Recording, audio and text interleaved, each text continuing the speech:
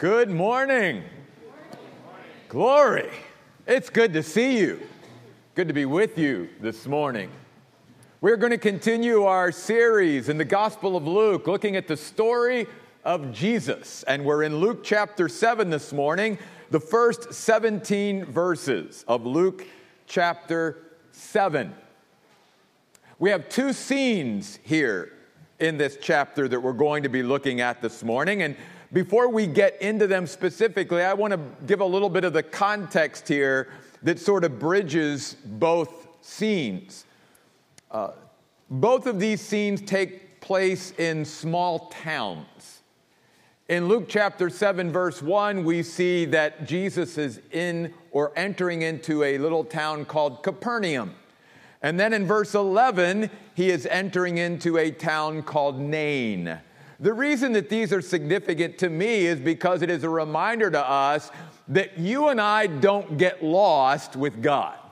That we can be from the smallest of little towns and just, sometimes we feel like in this big world, like sometimes everyone is missing us and we're not being seen. And somehow, God is not seeing me and all of that. And we are reminded in both of these scenes, God is the God of the big city and also of the small town.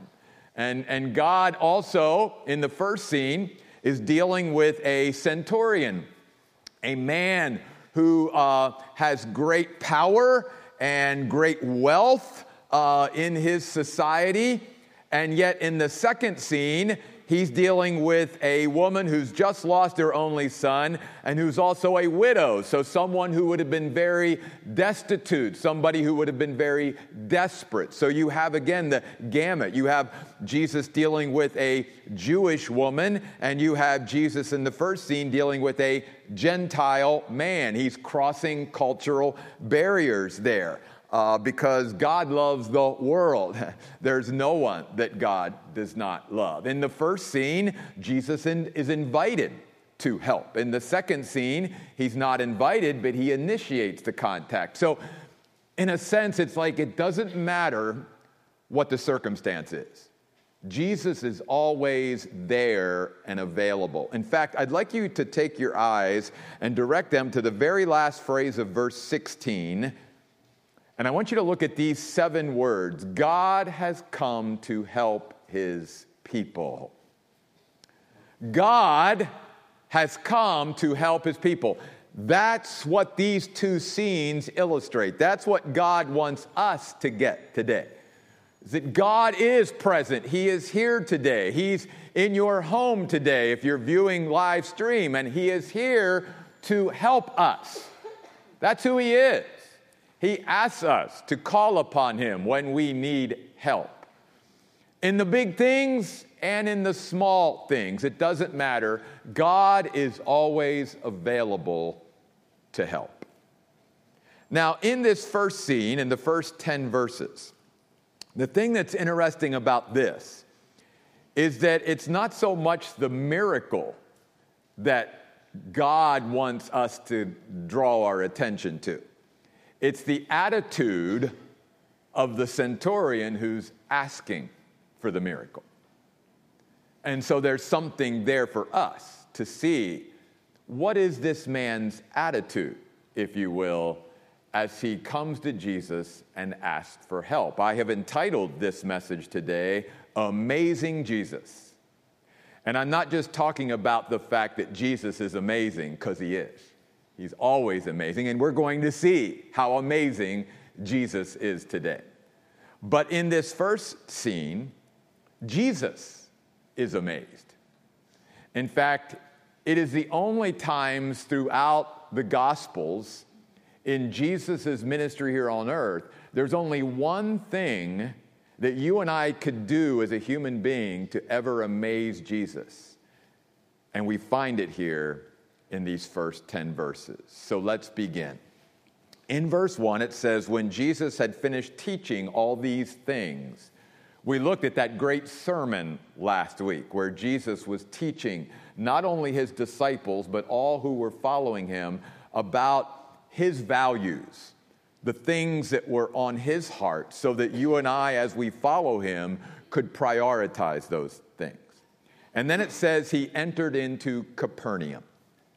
And in Capernaum, there is a centurion there who is highly regarded and who has a slave of his who is highly regarded. And this slave is very sick, very ill. In fact, the Bible says in verse 2, he is near death. So a very serious situation. Now let's talk about the centurion for just a moment. This word centurion is very close to our word century. And it comes that way because centurions usually were in charge of at least 100 men. Okay? He would have been a Gentile. He would have been part of the occupying force in Israel. And he would have been a very powerful, wealthy man. And yet he had this servant of his that was special to him. And he didn't want to see him die. And then you read verse 3. Now remember, this man, this centurion, is not a Jew, not part of the people of God. And so what we read in verse 3 is very significant. It says, when the centurion heard about Jesus, he sent some Jewish elders to Jesus, asking him if he would come and heal his slave. Notice that this centurion is moved by what he heard. He had never seen Jesus in person. He had never seen Jesus do any other miracles. All he did was hear about who Jesus was and the things that Jesus had done. That's faith. Paul says in Romans 10:17, faith comes by hearing, hearing by the word of God. You see, that's why miracles even and signs are not the end-all be-all. They can confirm something, they can assure us, but that's not where our faith is built. Our faith is built on what we hear, not what we see. Because you and I all know even examples in the Bible where people saw amazing things. In fact, they saw Jesus rise from the dead, and yet they never came to faith. Why? Because the way God designed it, faith comes by hearing. That's why God has chosen through the foolishness of preaching to bring people to faith. Not only initially to faith, but to strengthen the faith of those who already believe in him. It's through what we hear. And so we even see an example here of someone who was not part of the people of God, not someone who was a Jew, not someone who had all this Old Testament background and lineage and spiritual foundation. No, here was somebody that really had no foundation spiritually probably in his life, except the fact that he was hearing about Jesus. And he believed by faith the things that he was hearing, and that moved him to act. God is doing the same thing today. Through what we hear about God and about Jesus, it should move us to action. What is God speaking to you about today? Because he wants you to move in a certain way, you see. Now, specifically here, this centurion is moved to ask Jesus to come and heal his slave who's about to die. You see, he's moved based upon what he now has heard about Jesus and what Jesus has done to ask him for something.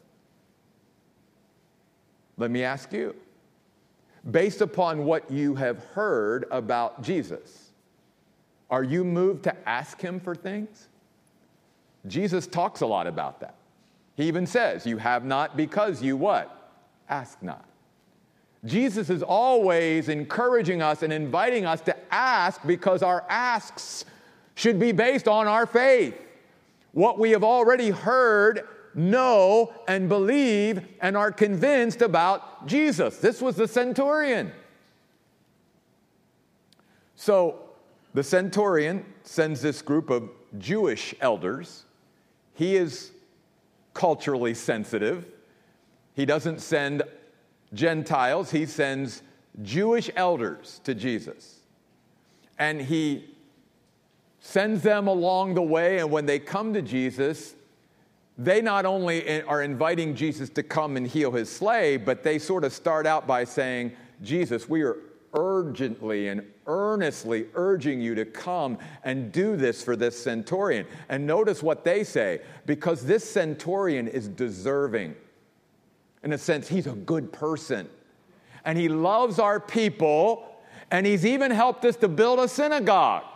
Now, there's nothing wrong with that, but what we find out in just a little bit is the centurion did not consider himself deserving. The centurion did not consider himself worthy in any way. That was not his attitude. That was the attitude of the Jewish elders who had come to make this request of Jesus. And so you'll notice in verse 6, Jesus went with them. I love that. Jesus heard what was going on, and he responded.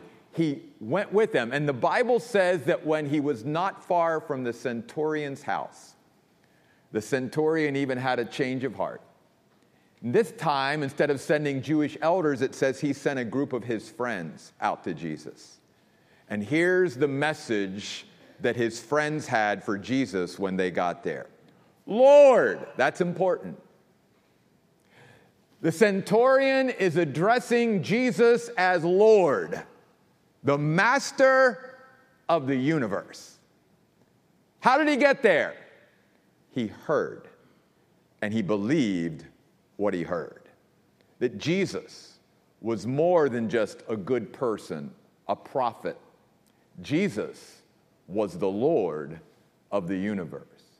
And he says, Lord, do not trouble yourself to come, because I'm not worthy for you to come under my roof. This centurion, who is a very powerful, wealthy mover and shaker in his society, was humbling himself under the Lord. He knew his place, and he was acknowledging that Jesus was greater than him, that Jesus was above him, even though he occupied a high place in his society. God responds to humility. It's not that God wants us to think less of ourselves than we should, but to see ourselves properly, especially in relationship to him. Because the Bible says God rejects the proud, but is always gracious to those who are humble. And this centurion was expressing humility in his approach to Jesus. That's always a good thing, for us to humble ourselves before our Lord and remember who he is as we come before him. And then the centurion, through his friends, says this. This is why I, verse 7, did not presume to come to you on my own. Instead, say the word, and my servant, and don't miss this next word, must be healed. Amazing. This centurion, just based on what he has heard about Jesus, first of all, believes that Jesus can heal his slave who's near death. There's no question about that. And he believes that all Jesus has to do is just speak the word. Now, what's amazing about that is not only, again, this faith that this Gentile centurion is expressing in Jesus just based on what he's heard, not ever what he has seen. But as far as we know, this is the first expression of a miracle that's done at a distance. In other words, up to this point in Jesus' ministry, Jesus was always right there, present, to be able to perform the miracle that Jesus did. This centurion believes in such a great Jesus, such an amazing Jesus, that he doesn't even need to be there. He can be somewhere else, and all he has to do is speak it, literally breathe out the word, and his centurion will be healed. Why? Because he says, because that sickness, that illness that my slave is suffering from, that is under your authority. You speak the word. You just say it, and my centurion must be healed. Because that sickness, that illness is under your authority, Jesus, because you are Lord. And therefore, if you are Lord, that means everything in our world is under your authority and power. There is nothing over you, you see. Nothing over you.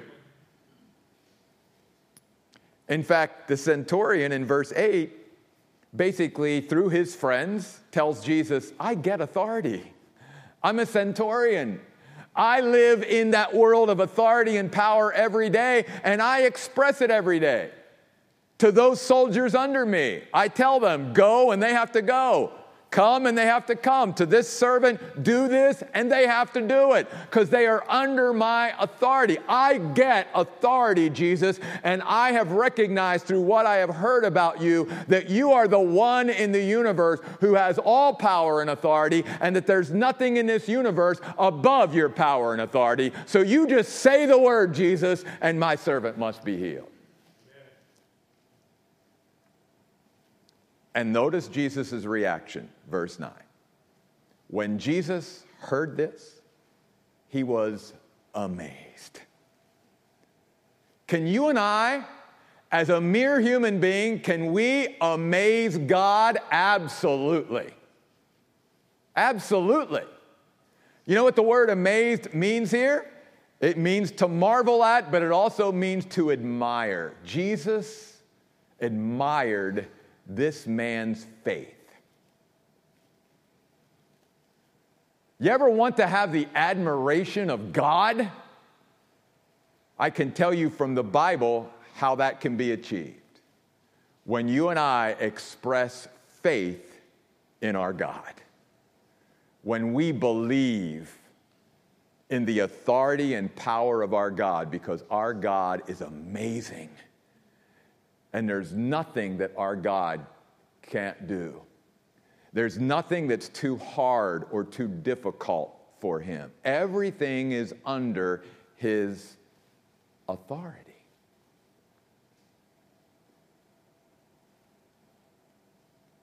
What is faith? Faith is the certainty and conviction of who Jesus is and the confidence in what he can do.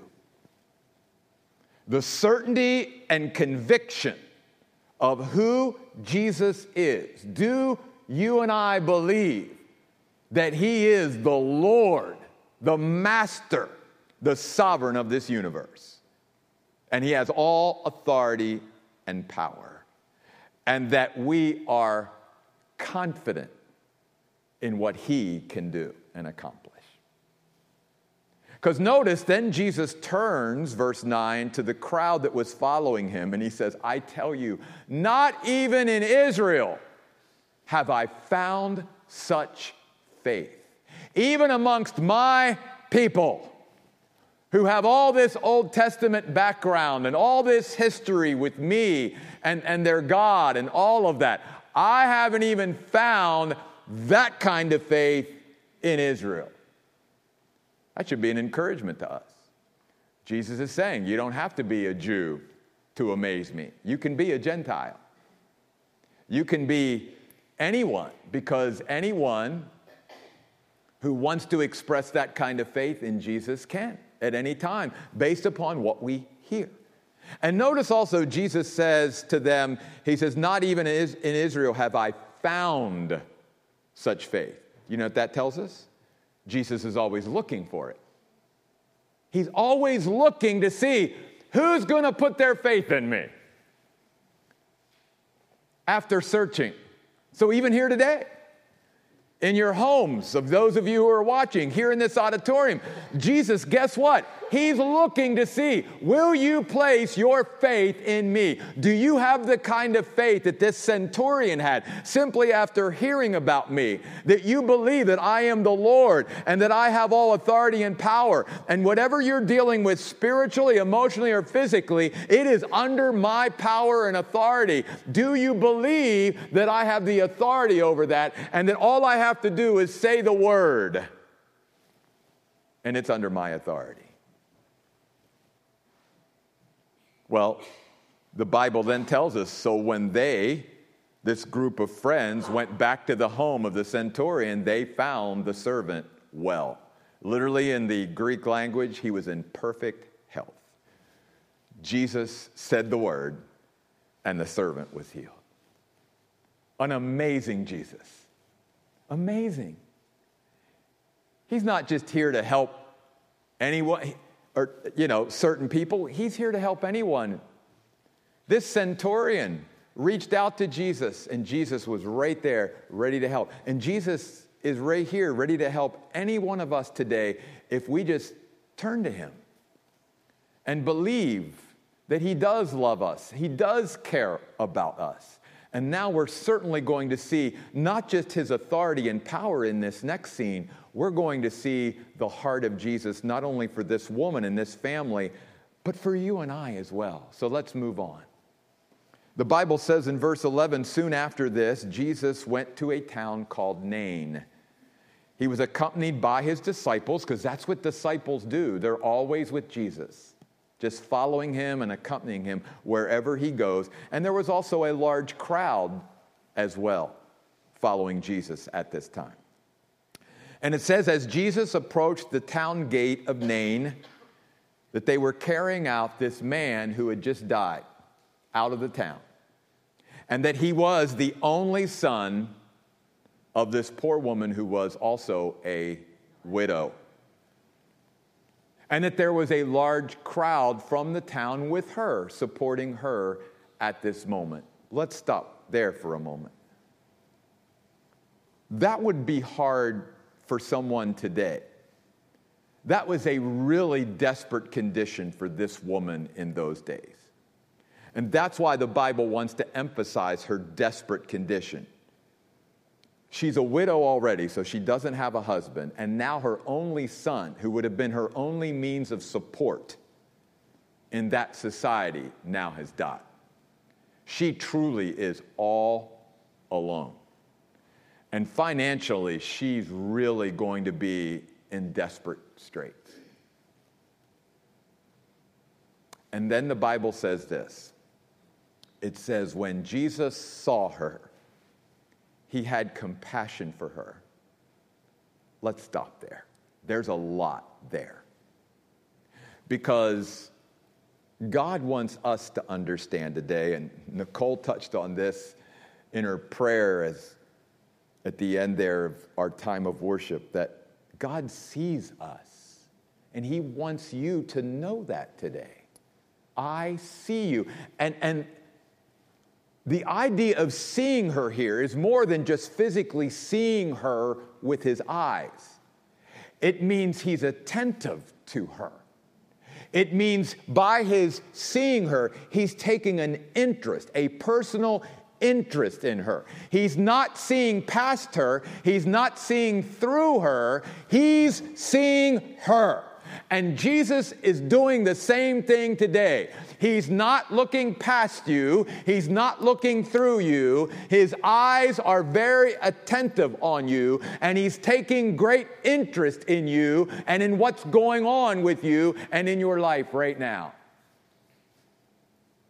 That's amazing, because he's the Lord of the universe. Yeah. And yet, as great as he is, he always has us on his mind. We are never out of his care. He never loses attention on us. How he can keep all of us straight, I can't answer that. Again, that's how amazing God is. That somehow God can give every human being his full attention. and not have to draw his attention away from someone over here to put his full attention on someone over here. No, God can give each of us his full, undivided, and complete attention. And today, God wants you and I to know, I see you. Because sometimes that's all we want, is to just know we're seen. And then it says, he had compassion for her. It meant he was moved. He was touched. He felt what this woman was going through. He was affected by what he was seeing there that day.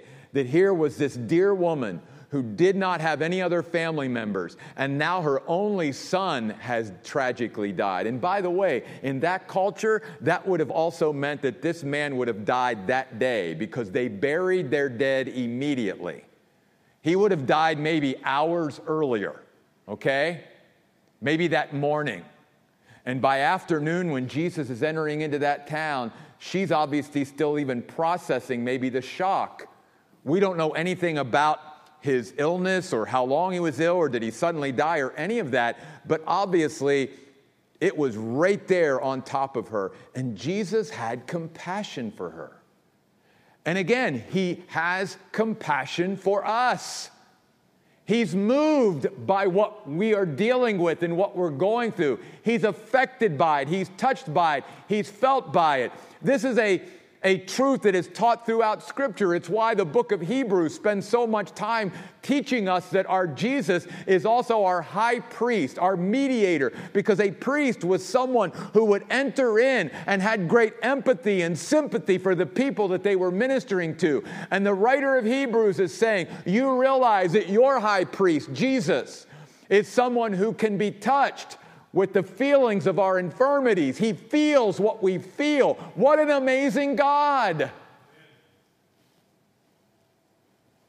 He's not only the God who has all authority and power, he's the God who has a heart for each of us. He loves you and I more than we could ever imagine, and he enters into the pain that we are dealing with in our life. He gets right down there with us. I hope you believe that today. Because so many even Christians get to a place where they get jaded because of the circumstances and situations that they go through, and our hearts can get hard, not only toward each other, but towards God. And we begin to think, because we listen to the lies of the devil, that God doesn't love me and he doesn't care about me, because if he did, things would be different and all of this, and he doesn't see me and he doesn't hear me. And all those are lies that come right from hell itself. That is not the truth. The truth is we're always seen by God. We're always heard by God. God always sees us. He always has compassion for us, no matter what we're going through. And then he tells her this: do not weep. Not because it's wrong to weep. In fact, the Bible encourages us to grieve and weep. It's healthy. So then why is Jesus telling this woman who's following the coffin of her dear and only son not to weep? Because he's making a request in anticipation of what he knows he's about to do. In a sense, he's trying to draw her to a place of faith, saying, look, I know you see no reason not to weep right now, but in just a few seconds, I'm going to raise your son from the dead. So in anticipation of what I'm going to do, I need you to trust me. Don't weep anymore, because there's not going to be any need for it. Is there something right now that Jesus is speaking into your life, and maybe it's not making sense right now, but Jesus is trying to draw out your faith, and he's saying, I need you to do this in anticipation of what I'm getting ready to do. Because Jesus works that way many times, again, to build our faith in him. He will speak into our lives saying, I need you to do something in anticipation of what I'm getting ready to do. Not what I've already done, but what I'm getting ready to do. And he's trying to build that faith into us. And then he shows how much he wants to get involved in this situation. That he wants to interact in this situation because it says, then he came up to the bier. The bier is another word for coffin, but really in those days it wasn't a coffin as we know it. It literally was a slab of wood that they would place the body on and just carry it to the burial site and then bury it. So the body of this young man would have been just lying on top of this plywood. And it says that he came and he touched the bier. Jesus wants to touch you today, because the word for touch here means a touch that changes or alters someone or something. And you know what? Jesus has the power and authority to give us that kind of touch. He wants to come into our life and he wants to touch us. He wants to transform. He wants to change. He wants to alter either the situation, or he wants to alter or change us to be able to match the situation that we are in. And then he says something amazing. He says, young man, I say to you, get up. Something that would have been absolutely cruel for anyone to say at that point if they did not have the power and authority to make it happen. In a sense, Jesus is saying, young man, I have the power and authority to raise you from the dead. Arise, get up.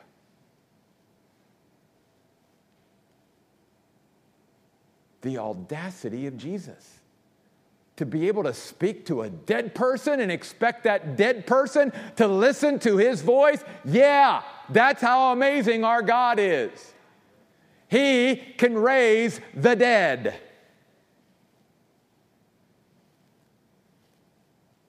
And Jesus turned this most tragic of moments into a reunion. Because the Bible says that this young man listened and obeyed the authority and power of Jesus' voice and sat up, began to speak, and then I love this beautiful phrase. It says, Jesus gave him back to his mother. Jesus turned a funeral into a reunion, because that's who our Jesus is. Do you believe in that kind of Jesus? Because one of the other things that we are learning here then about our Jesus and how amazing he is that death is overcome through Jesus. Death totally changes, and our perspective of death changes when you and I accept Jesus Christ as our Savior. We don't look at death the same as Christians, at least we're not supposed to. Because we are taught in the Word of God that death is swallowed up in victory. Oh, death, where is your victory? Oh, death, where is your sting? The sting of death is sin, and the strength of sin is the law, but thanks be to God who gives us the victory through our Lord Jesus Christ. Through Jesus, who is the resurrection and the life, we never have to fear death. And we even look at the death of our loved ones in Jesus in a whole different way. Because death is overcome through him. That's why Paul could write to the Thessalonians, I don't want you to be uninformed, brothers and sisters, about those Christians who've died, so that you as Christians will not grieve like those who have no hope. For if we believe that Jesus died and rose from the dead, we also believe that Jesus will bring with him those who have died in him. And we tell you this by the word of the Lord, Paul says, that we who are alive and remain until the Lord comes back, we won't go ahead of them in the resurrection who've died already. No, the Lord himself will descend from heaven with a shout, with the voice of the archangel, and with the trumpet of God, and the dead in Christ will rise first. Then we who are alive and remain will be caught up together with them in the air to meet the Lord in the air, and so we will forever be with the Lord. Wherefore comfort and encourage one another with these words, my friends. Death is overcome through Jesus.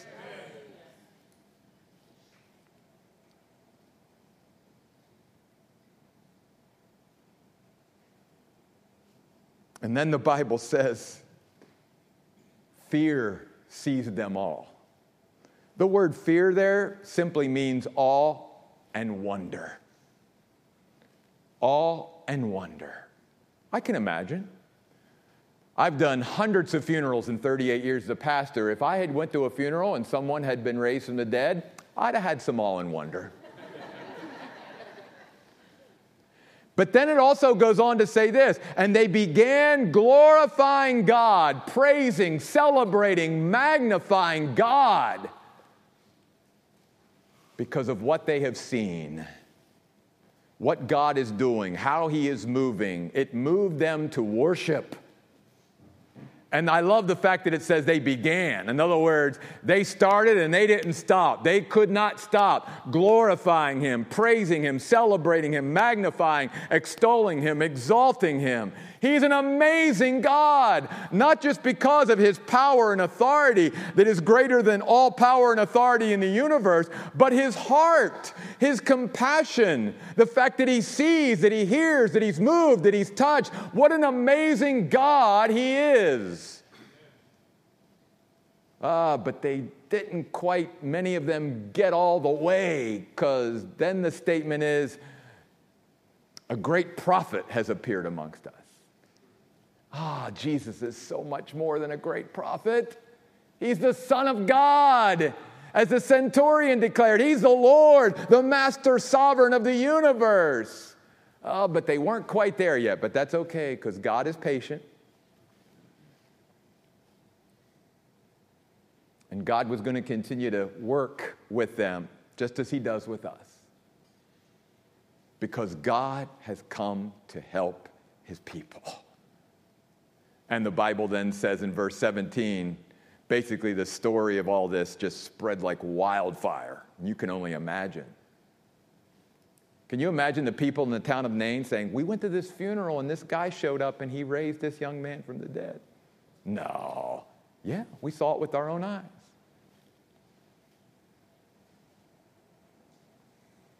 And we saw His eyes too.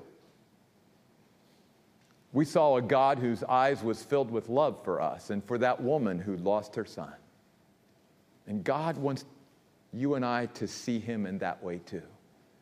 That He's not just this amazing God who has all power and authority and that everything is under His power and authority, but a God who has a heart bigger than you and I could ever imagine. A God who's touched, who's moved, who's affected by the things in our life and what we're going through at all times. His eyes and His attention and His interest is always there for each of us. None of us are lost with God. None of us are ever out of His radar. You know, one of the things that we learn in this passage of Scripture is that the power of Jesus and the presence of faith are an unbeatable combination. I mean, you think about it. Think about that faith that so amazed Jesus that centurion placed in Him, and there was the power, and look what happened.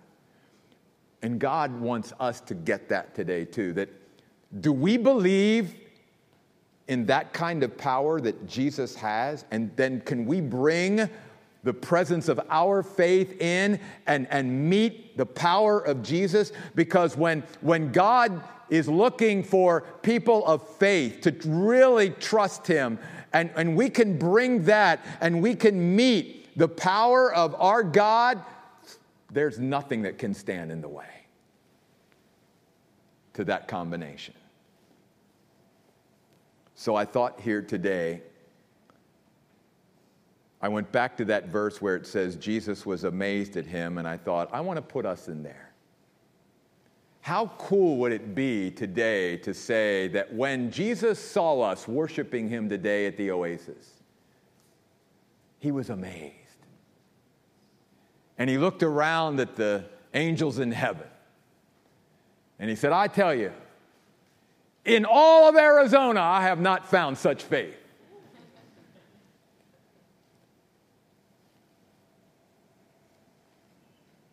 But that part's up to us. We've heard about our Jesus. But it can't stop with that. We've got to respond.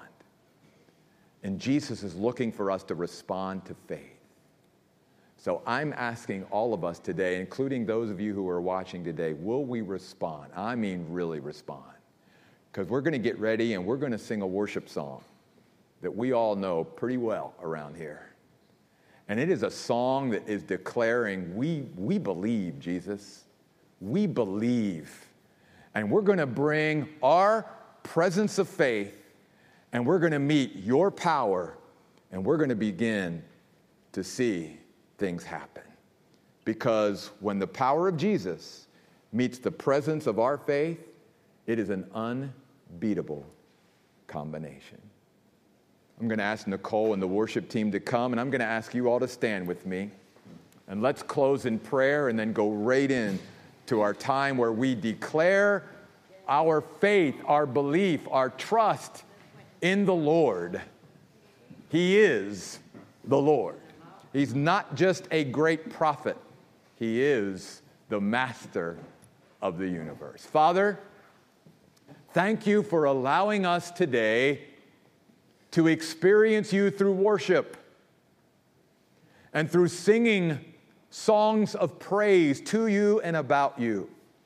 Songs that glorify you, that exalt you, that magnify you, that celebrate you. And thank you, God, for giving us the ability to hear about you through your word. That even though we weren't there 2,000 years ago when these events took place, Lord, neither was the centurion ever there. He just heard, and he responded to what he heard. He was moved by what he heard.